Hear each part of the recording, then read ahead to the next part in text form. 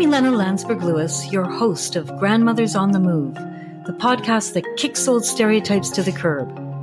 Come meet these creative, outrageous, authentic, adventurous, irreverent, and powerful disruptors and influencers. Grandmothers, from the living room to the courtroom, making powerful contributions in every walk of life. We know them most intimately as loving caregivers, the older women in our lives with 1,000 stories about their grandchildren and pictures in their purses. In this podcast, you'll come to know even more about our grandmothers. They are galvanized, determined, and are guaranteed to get you thinking. What drives them? What are they up to? What is the potential of grandmother power, and how is it changing the world? Grandmothers are on the move. You don't want to be left behind.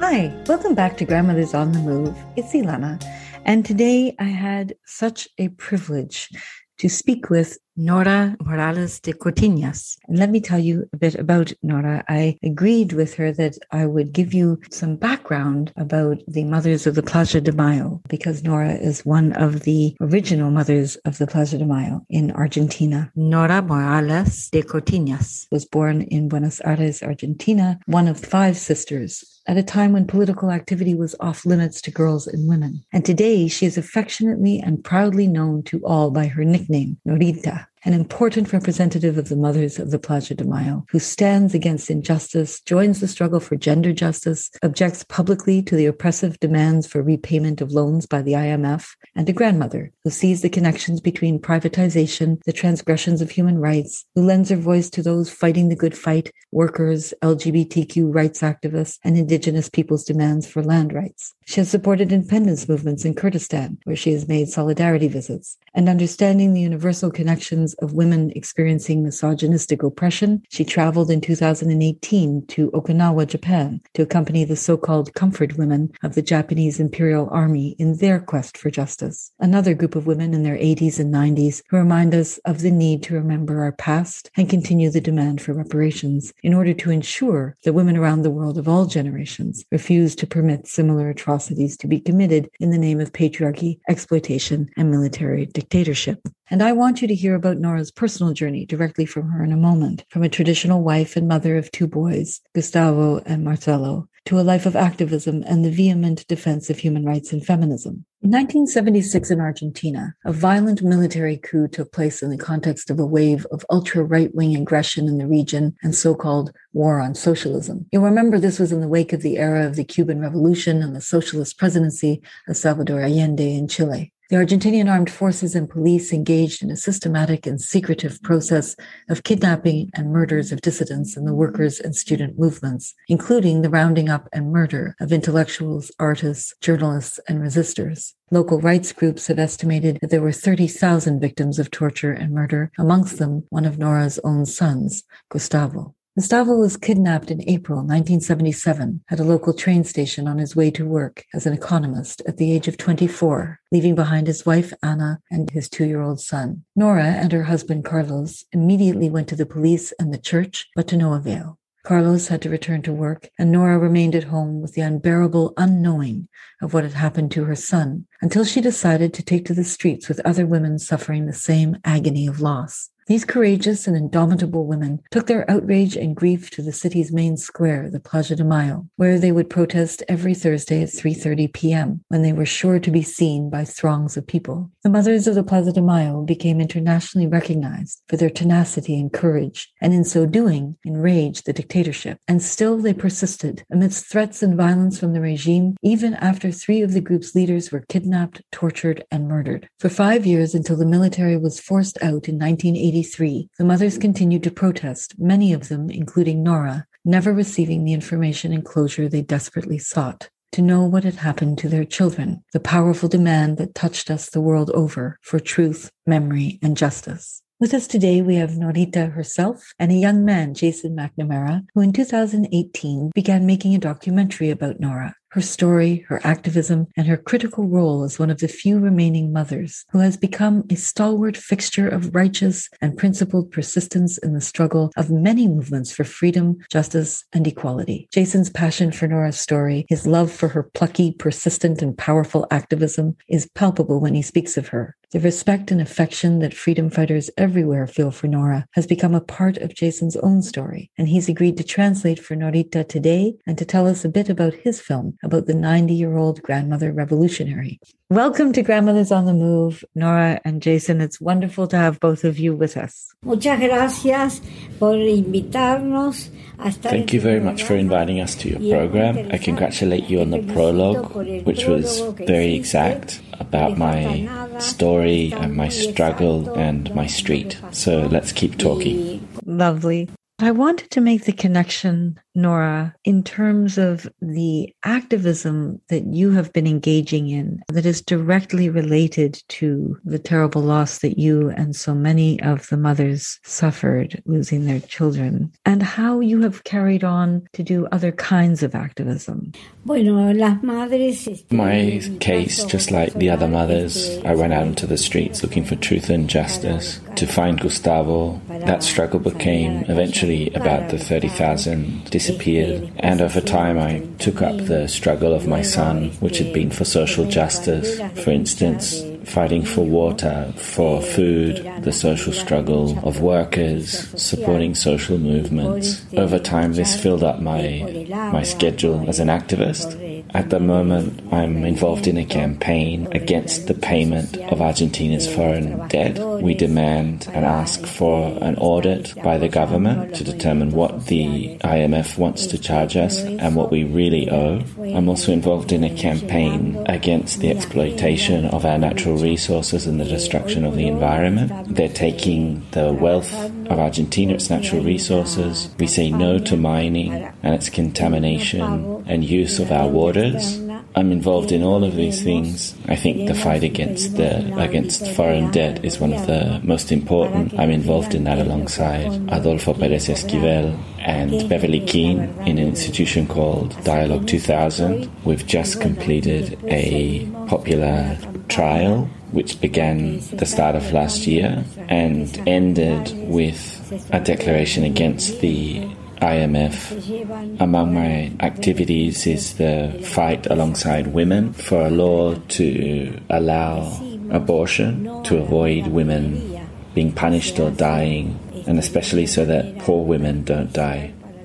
That's why the law was important. The law that we have now protects women, and it gives them the opportunity to defend their body and to say that this is my body and I do with it what I want. It took a lot of years of struggle. In December, the law finally passed, allowing abortion in hospitals when a woman chooses to abort. I want to go back in a moment to something that you were saying, Nora, about the beginning of your activism. But can you share with us how your activism connected to all of these other societal issues? You make that connection over the years. Why did that happen for you? When Gustavo was taken, I went out into the streets, and initially it was about finding him. Over time, as I took to the streets, I realized that I wanted to take his place and take on his struggles, and those of the 30,000 disappeared. I wanted to be involved in the fight for social justice. That was my goal, on top of finding him. I knew that it was going to be difficult, and until this very day, the mothers were all involved in this fight for social justice, which covers what all of the things that they, our children, would want to be involved in Argentina in 2021. Gustavo was involved in a popular struggle. He was a member of a Peronist organization, and later he was a member of the Montoneros. Their focus was the well-being of our people. Their goal was social justice. I know that you said earlier that Gustavo saw things that perhaps you did not in the beginning of the dictatorship. And I wanted to know, what made you decide to take to the streets? For someone who's an activist, that is a logical thing to do when you want to protest and when terrible violations of human rights are happening. But for someone who has not been an activist, It's a courageous act. It's an unusual act to take to the streets. And I wonder if you can tell us what got you there and what was it like that first day when you left the house knowing that you were going out to protest publicly?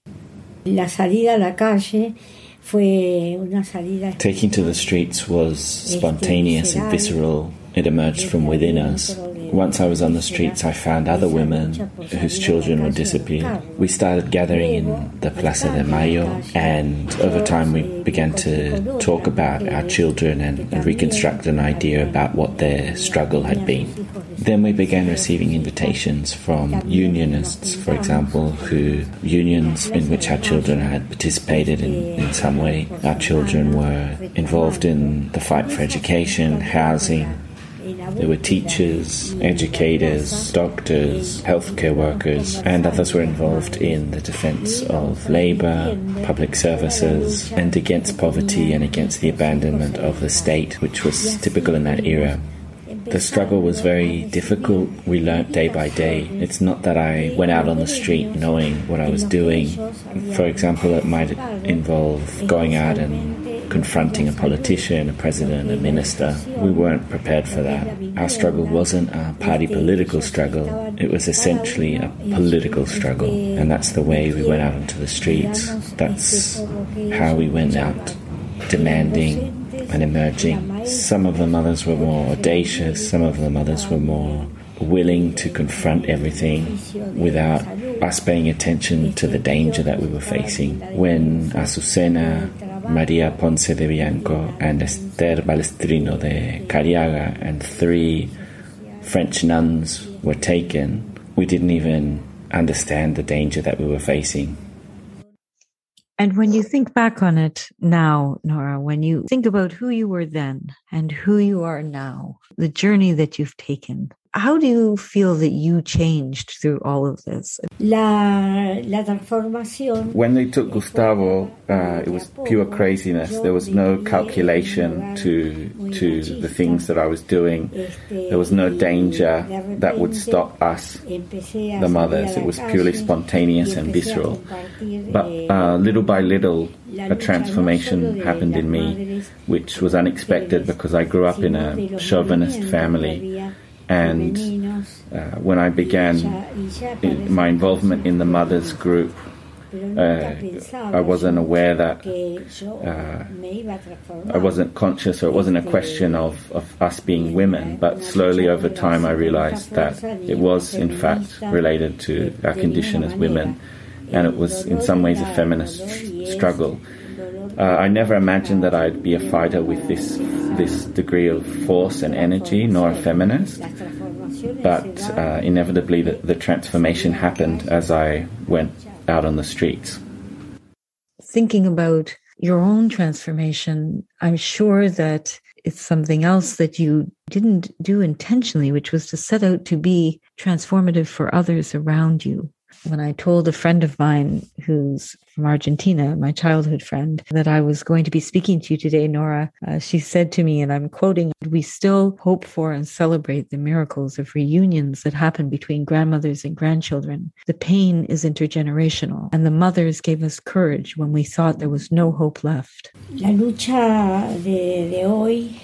Today's struggle, which involves young people, came about over this 44-year period of us being on the streets. Many young people, including many of our grandchildren, hadn't even been born yet. And those who are 40 or 50 years old today, eventually they did begin to understand what the mother's struggle had been. It took a lot. Initially, there was a lot of abandonment. As mothers of Plaza de Mayo, we sacrificed a lot of time with our grandchildren, and it was very difficult for them to understand that this was what we had to do. It's not that they got used to the situation, but instead they went out investigating what that grandmother had to do. When the era of state terrorism finished and we had constitutional governments which put an end to the silence that had existed during state terrorism about what had happened, we learned that we had more than 500 camps of concentration and torture. In many cases, the families that were affected had a direct connection to families who'd experienced state terrorism in Europe. Here in Argentina, the stories were told by word of mouth, in family conversations. I must say that it wasn't easy in an Argentina that had silenced the horror that had happened here. It wasn't easy for young people to understand this story. It wasn't easy for them to understand that the mothers had been persecuted, threatened, spied on, followed when we were carrying out our activities, and we wanted to protect the rest of our family. Sometimes that silence actually didn't help us as we tried to give them an idea about what our struggle had been. That's such a painful reflection, Nora, of the relationships and the way that they were compromised during the dictatorship with grandchildren. And I wonder if you can tell me just a bit more how these relationships evolved, where they came to be, where they are now. We grew up alongside our grandchildren. It was very difficult at the beginning, especially with the small children. They would see their grandmothers, instead of being there to support them and take them out to have an ice cream, those rituals that usually happen between grandmothers and their grandchildren. In this case, it didn't happen that way. It happened inside the context of a struggle and within the limitations of this civic, ecclesiastical dictatorship. 20, 30, 40 years later, we're closer than ever to our grandchildren, much more so than in the context of our struggle in the early years. Now the struggle takes place inside the context of a family, in a collective way. Many of our grandchildren participate with us in the struggle. It's different. It's not the same as what it was like beforehand. We've been enriched, taking to the streets, growing, being strengthened day by day in this path towards change. We didn't search for that change. It just happened. Every day, going out looking for solutions, confronting state terrorism, which was sinister and brutal. Even the language you're using, Nora, is so evocative, sinister and brutal. It brings the horror sharply into focus. I'm going to give Nora the last word, but before we do that, Jason, I'm going to move to you now for a moment and ask you about the film that you're making about Nora, her life and her activism. When I listen to Nora, it makes perfect sense to me that you want to make this film. And what I was interested in was, in the process, what have you learned? What has changed for you? For me, working with Nora over the past 4 years has meant coming into contact with her story, with her politics, and I've had the privilege of being able to spend a lot of time with her alone and also with a camera, and I've learnt a lot from Nora. But one thing that I've been telling my friends lately, because we're coming to the end of this journey, the film will be released sometime this year at a fantastic time, I think, in a global sense, to be telling Nora's story and to be revisiting the mothers of Plaza de Mayo's story. One thing I've been telling my friends is how important it has been to know a 90-year-old woman who lives so fully and loves spending time with people and loves sharing and knows how to laugh and cry and is really living her life at 90. And for me, that is a huge lesson, and it's been a huge wake-up call for me personally, to the extent that today at 32, I'm asking myself, what do I have to do to get to 90 like Nora? What kind of changes and what kind of journey do I have to go on to be a fabulous 90-year-old? So for me, it's really, I've brought it back to the very personal and really celebrating the privilege of having met Nora and gotten to know her and